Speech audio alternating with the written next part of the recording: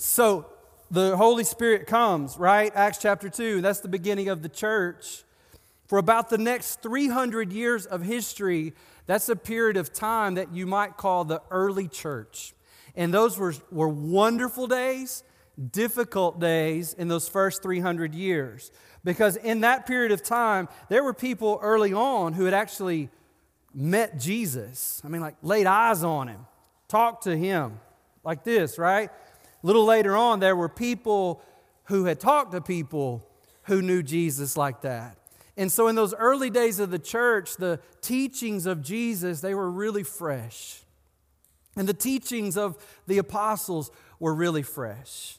And because of that, the gospel is spreading. People are coming to know Jesus as Savior and Lord. But at the same time, the gospel is spreading, so is persecution. God's people, followers of Jesus, are being persecuted. They're being tortured. In many cases, they're being killed because of their faith in Christ. Well, those days of the early church continue, and in my mind, I kind of bring those to an end around 312 A.D. And about 312, the Roman Emperor Constantine, he said that he had a vision of a cross in the sky, and he says that that's when he gave his life to Christ, that he converted to Christianity. There's some dispute.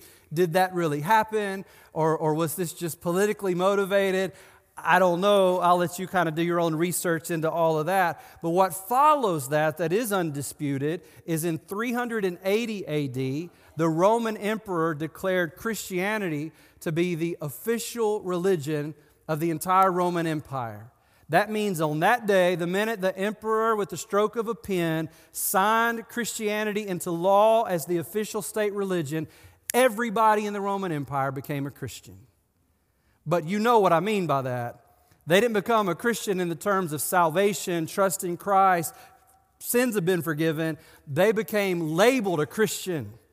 They became part of this Christian empire, but it was just a label. It was just cultural. It was just political. Well, the upside of Christianity becoming the official religion of the Roman Empire is it officially brought to an end all the persecution of the Christians. The downside of it becoming the official religion of the Roman Empire is that now Christianity had gone from being a message of how a sinner can be forgiven and can have a relationship with God by grace alone, through faith alone, and Christ alone. Now it's gone from that to merely being a state-sanctioned religion.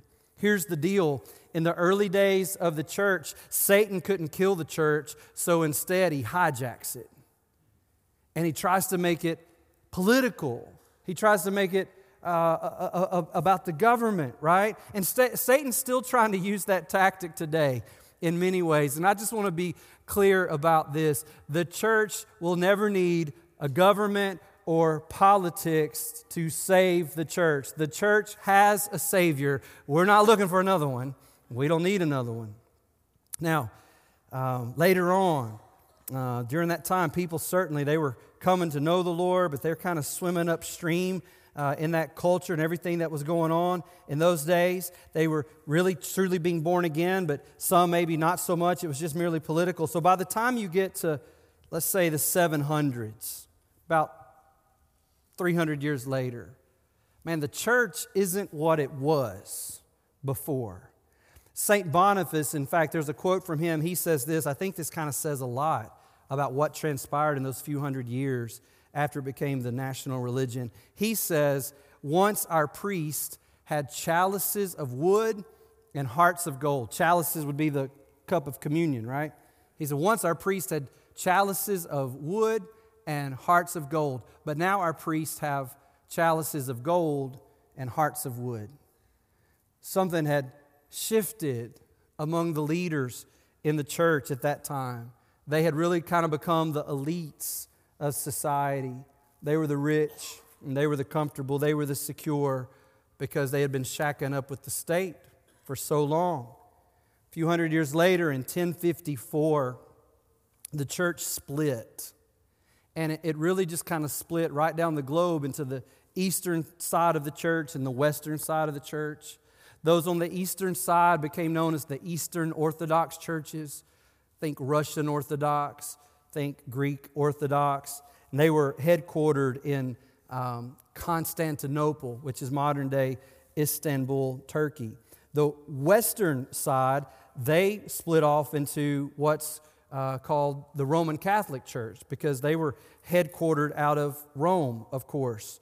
And so here's what I want to say, because so much of what I need to say in this sermon series, today I am starting a new sermon series called The Five Solas. And I'll explain a little bit more about that later. But the reason I'm having to give all of this history to you today is because this idea of these five solas comes out of history. It comes out of what's called the Protestant Reformation. And so to be able to clearly help you understand what I'm trying to convey today, I got to give you some historical perspective for that. And because that comes out of the western side of the church split, the Roman Catholic side, then I'm going to talk a little bit about Catholicism in that day. And I want to be clear about this. I am not against Catholic people, okay?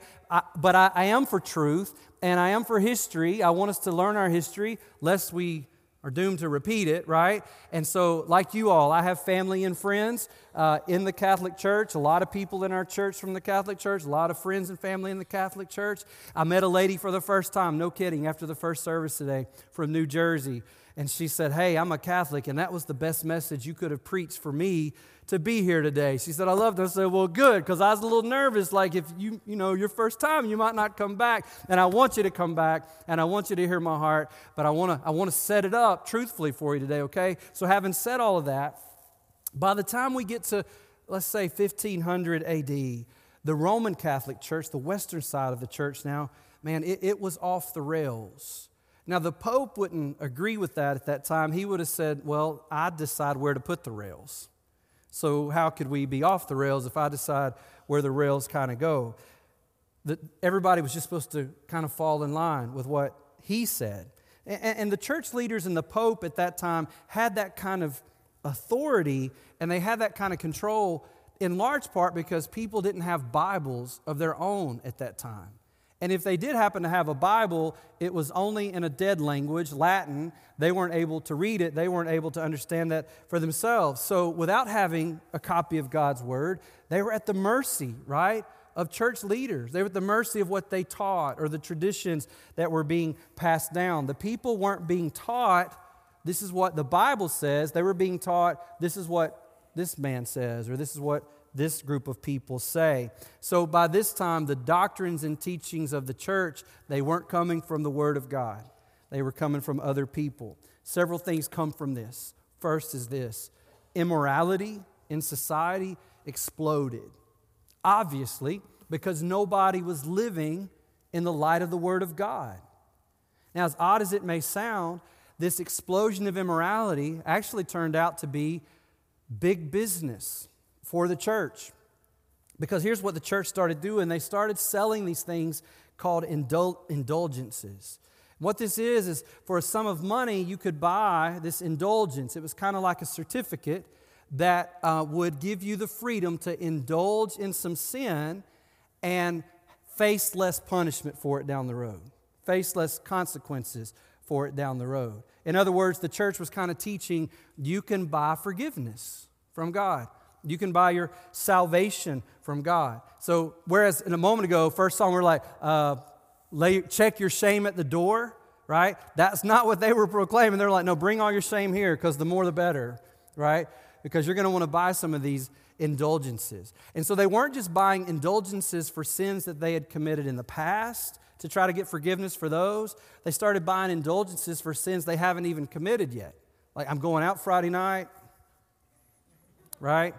And so I need to buy some of those indulgences. Well, then the church realizes, hey, listen, if we're making this kind of money off everybody that's alive, think about what we could do if we started selling indulgences for dead people. So the Roman Catholic Church believes that there's this place called purgatory. That's not found in Scripture, by the way.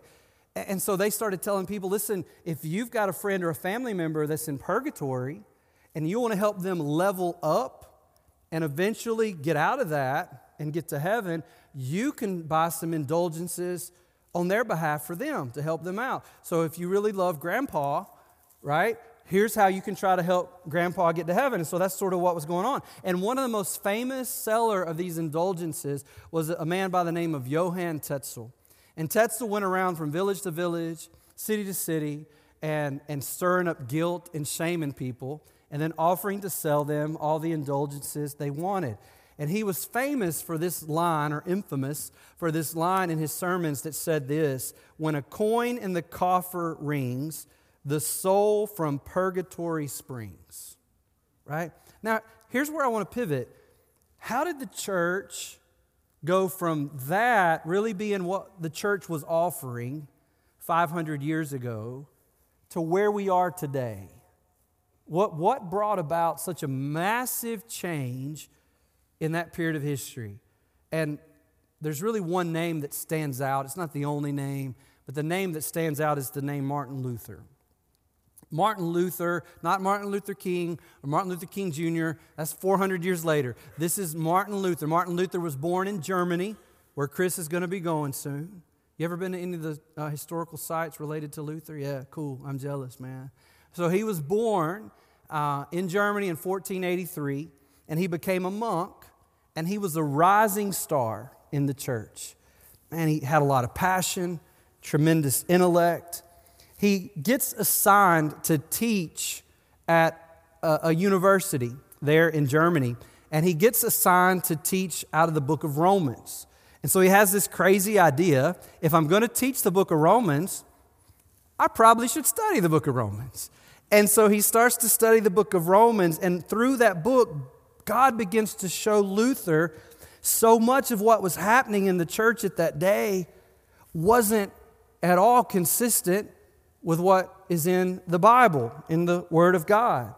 So Luther begins to teach and preach about what he's learning from the Word of God. And this wasn't what was going on. I mean, when you went to Mass back in those days, it was in Latin. You didn't know what anybody was saying. But now Luther is speaking the language of the people, and he's explaining the truth that's in God's Word, and people are following him. People are listening to him. He's growing in popularity, and they're realizing this is not what the church is teaching. Luther is gripped by the truth of God's Word that says a sinner's made right with God by grace through faith. But that's not what the church was teaching. Plus what you do, plus what you participate in, plus what you purchase. None of the rules that the church had in place about forgiveness of sin or salvation, none of those could be found in the Bible. And here's the thing that Luther was about. Luther loved the church, and Luther wasn't looking to burn it down. He wasn't looking to tear it down. He wasn't looking to split off and do something different. He just wanted the church to embrace the truth of God's Word. Anything that wasn't right, he wanted to see it corrected. In fact, for a time in his life, Luther thought the Pope's going to be happy with me because he of all people is going to want to make sure that we get this right. So Luther's just trying to have a conversation, right, about this stuff. So that desire leads him on October the 31st, 1517. October 31st is still on your calendar. It probably will say Reformation Day. We recognize that on our calendar, that's the day that Luther did this. This is why I'm preaching this month, because there's 5 Sundays in October. We'll finish this October 30th, and the next day is Reformation Day. So that's why I'm preaching this series for the next 5 weeks. Here's what happened. October 31st, 1517, Luther puts on the door of the Wittenberg Castle, there in that town where he was teaching, what we now call the 95 Theses. Those were 95 statements, some short, some a paragraph or so in length.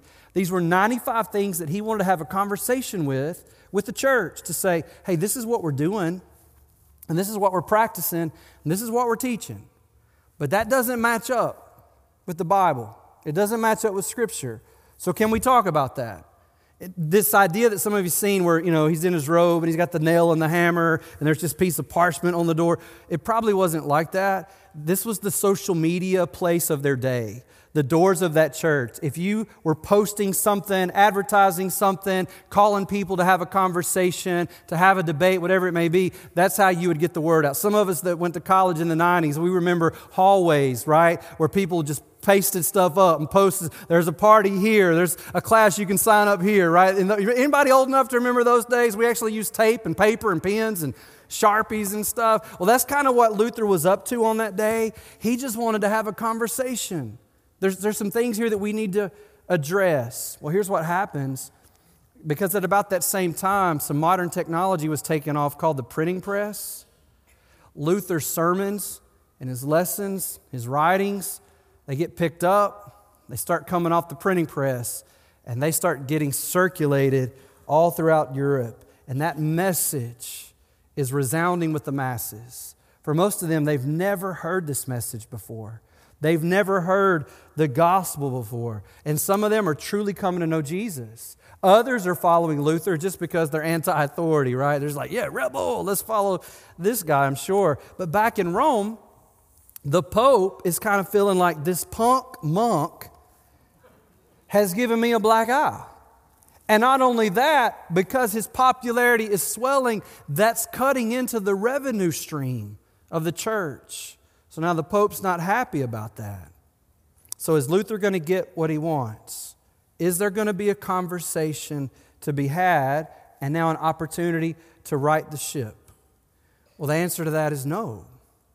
Because at that time, as far as the Pope was concerned, the ship is right where it's supposed to be, because the Pope was the final authority over all things related to faith and practice. So there was no reason in his mind to have a conversation. Here's the deal. For us, in large part because of what I'm telling you about right here, here's kind of how we function related to authority. If you can imagine 3 umbrellas up here over me, one large one, and then under that a medium one, then under that a small one. What Luther was bumping up against is the church at that time said our big umbrella of authority is our leaders, the Pope, other leaders of the church. The next tier of authority is our traditions. And then underneath that is Scripture. And what Luther was arguing is, hey, guys, we have it backwards. The big umbrella, final authority, is supposed to be Scripture. And then maybe traditions, and then maybe our leaders. But that's not what the Pope was after at that time. The Pope was the final authority. What he said was considered to be perfectly true, perfectly holy, could not be wrong. So Rome just says to Luther, zip it. Knock off this foolishness and this craziness. And Luther comes back and he essentially says, I can't do that because Scripture is my big umbrella. Scripture is my highest authority, not man, not even the church, not even the traditions of the church, not even the Pope. Well, the Pope's not taking that, right? So 3 years later, snail mail was really slow, right? So 3 years later, he issues a decree condemning Martin Luther, claiming anathema. In other words, Martin Luther is not saved. He's going to go to hell. That was the decree. He just told Martin Luther where to go in the decree, thinking he had the authority to do that. And he went on to say in his decree that all the writings of Luther were to be collected and burned. Now, if you're curious what Luther, this passionate monk, does with that decree, he burned it. Kind of ironic. And if all that's not enough, there were many people who wanted to kill Luther. And so people are trying to protect him and to save his life. And long story short, he ends up standing trial. He's in front of all of the leaders of the church at that time. And man, the pressure is on.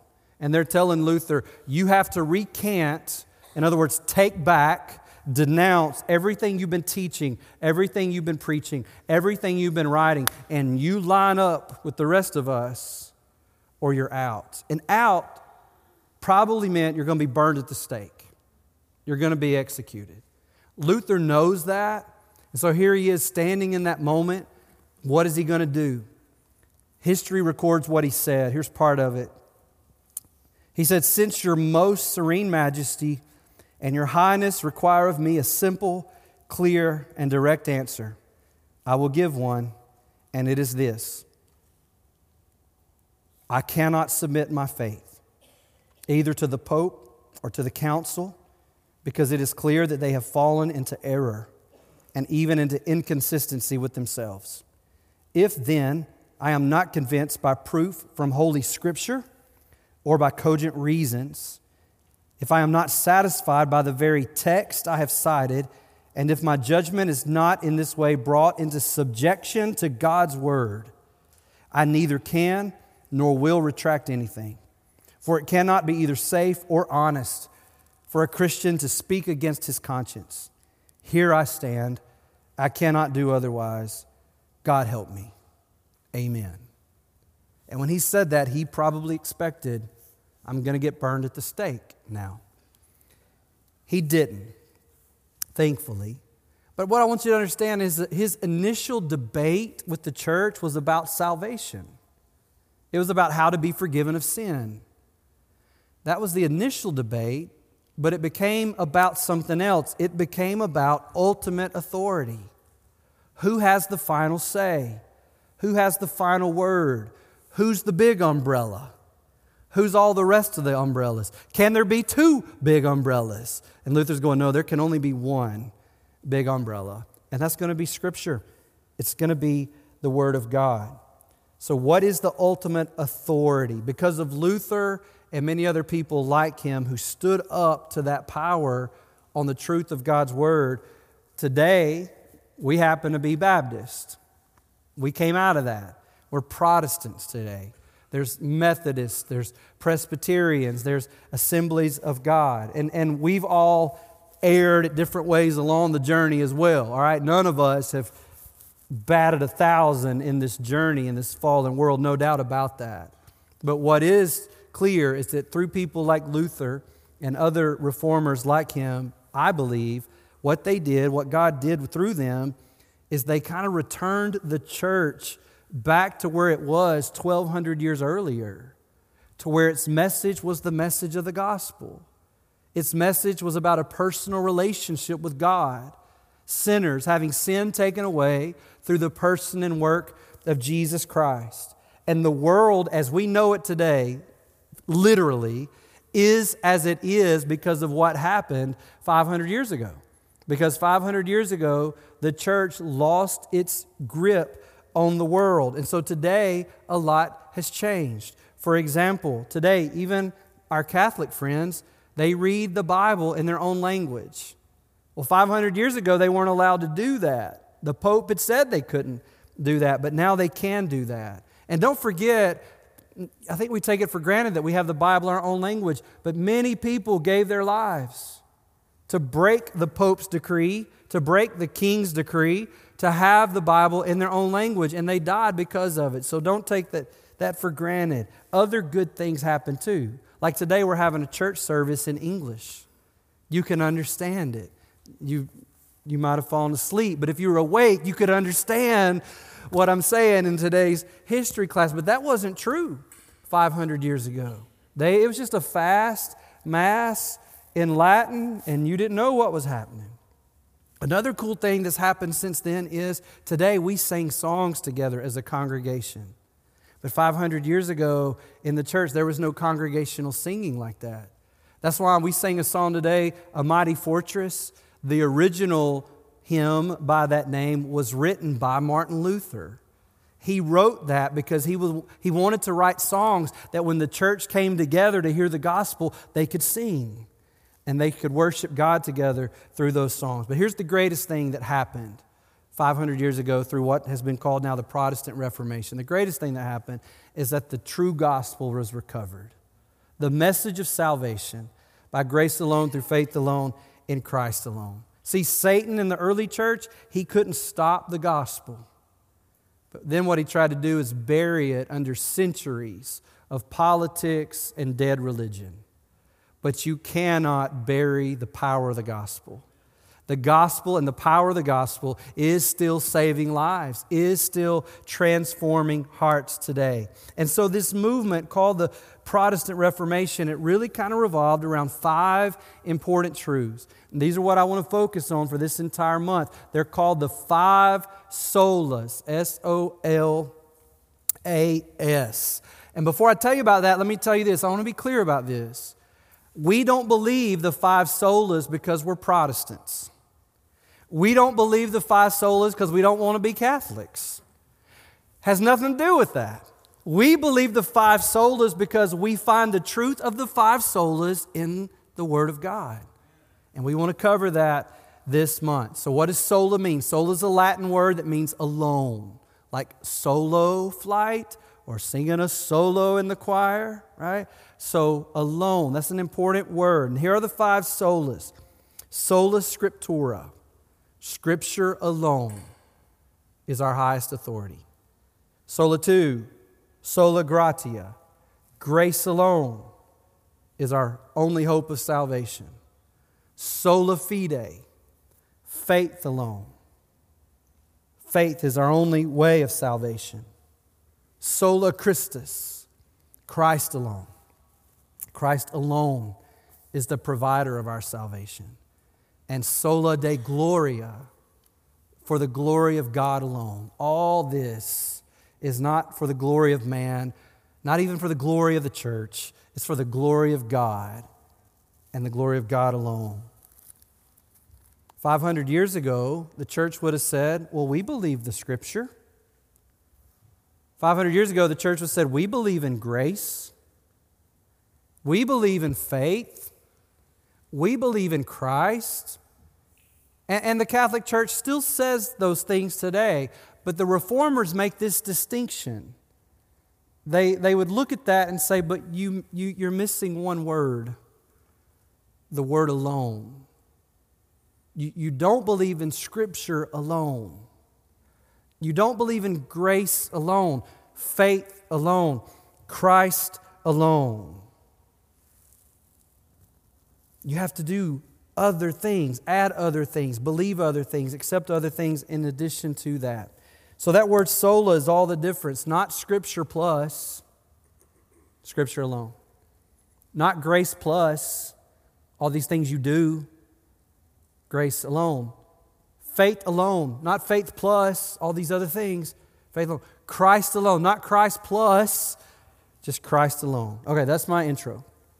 For the whole sermon series this month, and that leaves me with very little time now to unpack the first sola today, sola scriptura. And that's okay because I've already addressed a lot of that in the sermon itself today, the idea, the truth of sola scriptura. It's also okay, I think, because if you're sitting here wondering, well, why would you make that your greatest and final authority in your life? Because I watched this show on the History Channel one time and they said, you're not supposed to trust the Bible because people mess with it and it's not reliable. I preached that sermon about 8 weeks ago here, so if you missed it, go back and check it out. I devoted a whole Sunday to that. Y'all remember that Sunday? I don't know why I do what I do. Y'all have like the memory of a gnat. I pour my guts out Sunday to Sunday, and you don't remember none of it. Does anybody remember that Sunday? Okay, thank you for lying in church now. I am encouraged by your bearing false witness, so thank you for that. I think it was week 2 in that series, Worldview and Focus, so I dealt with that a lot then. So I'm not going to sweat. I don't have a whole lot of time today on Sola Scriptura, okay? But I am putting it first, and here's why. Because for the Reformers, for Luther, Sola Scriptura was the first domino that fell. And when that one fell, the rest of the dominoes fell behind it. See, here's the thing. Once you realize that Scripture is my big umbrella, that means every part of my life, listen to me, church, because we are in bondage to Bible Beltism. Everybody in the Bible Belt loves the Bible. Lost people going to hell, they love the Bible. They own Bibles. I'm not talking about loving the Bible today. I'm talking about putting the Bible where it belongs. Big umbrella over my life. Therefore, recognizing there is not any part of my life, no matter how small, no matter how seemingly insignificant it may be, there is nothing about me that does not fall beneath the authority of the Word of God. It has the final say over all of my life, that I must live and submit and be surrendered to the Word of God over my life. I don't get to step out and go, yeah, well, here I do what I want to do, or I do what my friends tell me to do, or I'm going to go with my heart, I'm going to go with my gut, this is my preference. No, I want to stand alone on the Word of God. Remember that? The Bible, cute song, great truth, right? So that's what we're talking about. We want to live submitted and surrendered to the Word of God in totality, remaining submitted and surrendered to it, obedient to it, even if it's going to cost me. Just like it cost Luther and so many other people throughout time. So let me give you some quick take-home notes. Sola Scriptura defined. Scripture is our supreme authority alone. There's not two big umbrellas. One, it's Scripture. It's our supreme authority for what we believe and how we live. What we believe and how we live. You say, why? Why is that? Because here's what the Bible says. 2 Timothy chapter 3, verse 16 says, all Scripture, all, is breathed out by God. This is from the lungs of God. This is the Word of God. I want to live my life beneath what has come from the lungs of God, the truth of God, the power of God, the revelation of God. All Scripture is breathed out by God and profitable for teaching, for reproof, for correction, and for training in righteousness, that the man of God, the woman of God, the person of God may be complete and equipped for every good work. Here's another one. Write this down. Scripture is our supreme authority because it is the Word of God. This is not man's ideas about God. This is God's Word to man about God. It's God's Word to us. It's God's Word over us. That's what this is. You might say, but I thought God was our supreme authority. I thought Jesus is our supreme authority. And you're saying His Word is. Well, there's no way that you pit God and the Word of God against each other, right? Like this, my mama would tell me at 9 o'clock, I want your teeth brushed, homework done, and you're behind in the bed. Well, that was Mama's word, but it was connected to Mama. Because I know Mama, I'm going to do what Mama said. God's word is connected to God. Because I know God, I want to do what God has said. How do I know what God has said? He's revealed it through His word to me. I know who He is. He's my King, right? He's my Lord. And so I want to obey His word. I want to obey His law. I want to obey His decrees. Here's what we're going to do. See, tell me if I'm the only guy in the room that does this. Sometimes y'all make me feel like a weirdo. I just want y'all to know that. I just want y'all to know, like, I come to church and y'all are like, y'all got it all together, and I'm the loser up here going, I don't know what I'm doing. I'm jacked up, man. I struggle. And you're like, yeah, man. Phonies, bunch of phonies. Tell me if you struggle with this. I struggle with this. Setting aside God's word and choosing to live by my preferences. Setting aside God's word and choosing to go with my gut. Choosing to go with my heart. Setting aside the word of God and kind of doing a public opinion poll. Where are the rest of the people flowing, right? That's what we tend to do. Listen, I'm telling you, Roger, we need firmer ground to stand on than opinion polls. We need firmer ground to stand on than my gut, than my heart, than my instinct. We need a greater authority that is consistent and constant over our lives than all those other things that are just simply shifting sand. And the Word of God is that to us. The never-changing, perfect, eternal Word of God.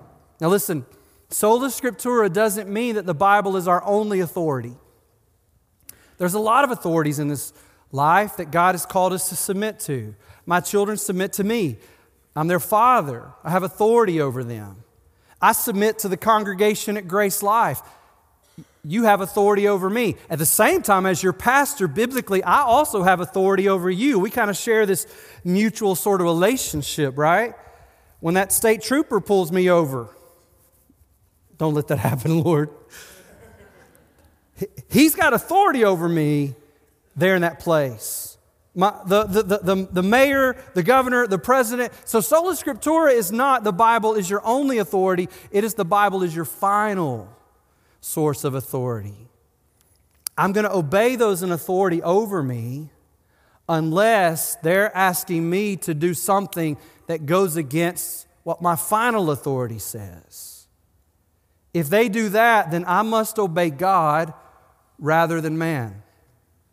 Like Luther did, for example. I had a student tell me not too long ago, this student, he follows Jesus. He loves the Lord. His dad doesn't. And this young man was going out on a date with a girl, and his dad stopped him and put a little square package in his hand and said, "Put this in your wallet. I expect you to use this tonight."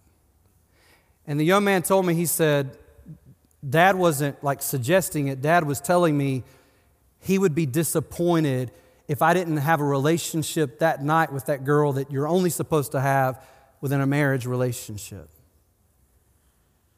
And that night, that young man chose to obey God rather than to obey his dad. The young man chose to live by sola scriptura as his final authority. I have a friend that, man, he is moving in the right direction in his organization to a very successful place. But recently he told me, I don't know that I can continue to walk that out, because at the top of the organizational pyramid there, what they have this game that they play, that whatever they say goes. Whatever they say to celebrate, you celebrate. Whatever they say to champion, you champion. And not only will they be asking me to do that, but they will be asking me to enforce that upon other people as well. And he said, I'm not going to be able to walk that path. He was choosing sola scriptura. God's word is going to be my final authority. So I'm asking you this morning, is that true for you today as you sit here? Is the ground beneath your feet the unshifting, unchanging Word of God? Is the big umbrella over your life that you live by, is it the Word of God, or is it something else? You can't embrace for your life what's not a part of your life. You can't be a healthy and productive follower of Jesus if you're not consistently interacting with the Word of God in your life.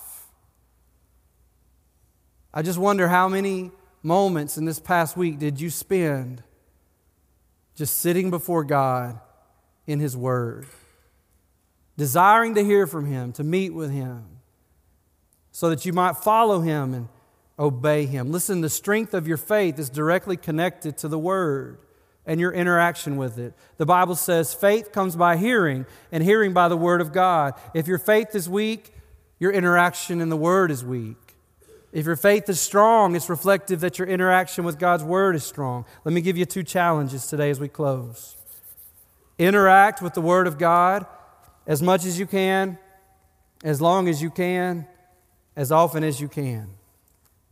Read it, listen to it, taught, preached, meditate on it, memorize it, hide it in your heart that you might not sin against God. Secondly, see Jesus on every page. It doesn't matter how much you know about the Bible. I'm not impressed if you can name off all the kings of the northern kingdom and all the kings of the southern kingdom and say which ones are good or bad. If you're not encountering Jesus, looking for and expecting and interacting with Jesus in the pages of Scripture, you're missing the whole point.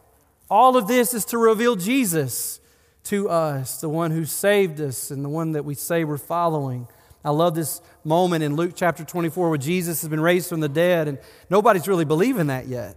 And even His disciples, and 2 of them, they've left the upper room. They're going home to Emmaus with their tails tucked, trying to make sense of this. And then just to mess with them a little bit, Jesus shows up and starts walking on the road with them. And they don't realize it's Him.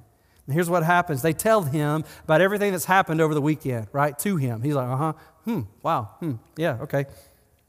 And then verse 25, and He said to them, O foolish ones, and slow of heart to believe all the prophets have spoken, was it not necessary that the Christ should suffer these things and enter into His glory? And watch this. And beginning with Moses and all the prophets, He interpreted to them in all the Scriptures the things concerning Himself. The Bible says starting with Moses. If you start with Moses in the Bible, do you know where you start? You start in Genesis. Moses wrote the first 5 books of the Bible. So Jesus did Bible overview with these 2 disciples. And He started with Genesis, and He went all the way through the prophets. And He says, it's all about me. Read everything you read in the Bible to see Jesus. If you don't, you're just getting knowledge. Knowledge is no good. It's just going to puff you up. But you follow Jesus Page after page, chapter after chapter, verse after verse. I loved what the rabbis of old would say. They would say, follow your rabbi so closely that you get covered in the dust of his sandals. That's the way we ought to come to God's word. I want to be following Jesus through these pages and encountering Jesus and seeing Jesus. I just want to get dusty, man, as I follow him. Last Sunday, one of our 12th grade girls here at church, she rededicated her life to Christ during the morning service, and I didn't know it till afterwards. And so that night, me and her family, we sat down to talk about that and pray together and had a good conversation. And she said, Pastor Joel, here's the thing. I just don't enjoy reading my Bible. And I went, you know what? Me either. All right, here's your chance to be honest one more time. Any of y'all just admit, say, a lot of times I just don't enjoy reading my Bible. I ain't going to tell you, Mama. You holy rollers. Chuck, I do. Sometimes it's a struggle. It's a struggle. It don't hold my attention. I get distracted. I don't want to. The desire's not there. And so this girl's looking at me going, Pastor Joel, how do I fix that? And I said, well, here's what I know. And I try to practice. But here's what I know. You got to just do it.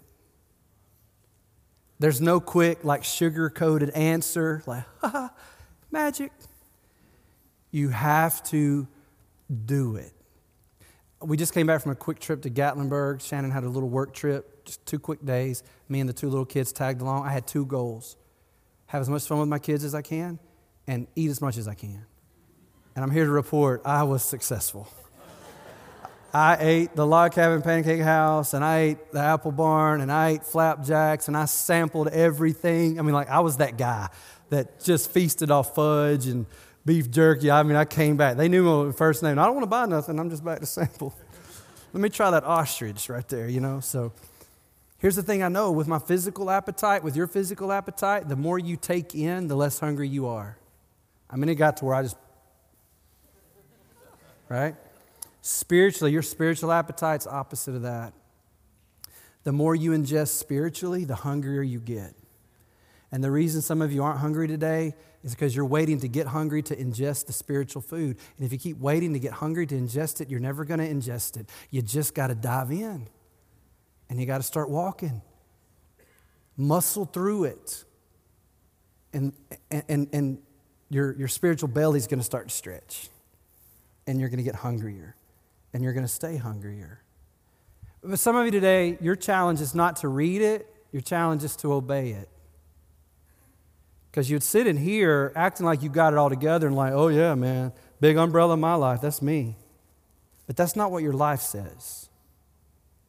Your life tells a different story. Your life tells a story of there is a consistent pushing of the Word of God aside and going with your preference, going with the flow, going with the crowd. And today I'm just saying, hey, church, it's today the day that we bow our knee before the Lord and say, God, let us learn from history. Because what happened 500 years ago to a person could happen today to this person. What happened 500 years ago to an organization could happen to this organization. If today we don't bow our knee before the Lord and say, God, I want to live surrendered, I want to live submitted and yielded to the authority of God that He has revealed through His Word. I've tried living out here, and there is death, not life. Things die out here. Hopes die, and life dies, and relationships die, and dreams die. But God, this is where life is, and joy is. God, that's where I want to be. So God, help us to do that today. We bow before You, and God, I'm asking that in this place today, we wouldn't talk a talk, but God, that we would walk the walk. That today, fresh and new, we would surrender ourselves, God, to Your authority, the authority of Your Word over our lives. That in that, we would find ourselves walking with Jesus. Some today may be far away. God, bring them back. And God, some today may never have trusted You to save them from sin. And God, maybe today, just like with the young man last week, maybe today, somebody would give their life to you today, Lord. So have your way, God, in our lives. And I would just simply ask, God, that you would not let us walk out of here unchanged. What a wasteful hour this would have been if we walk out the same. God, help us. In Jesus' name.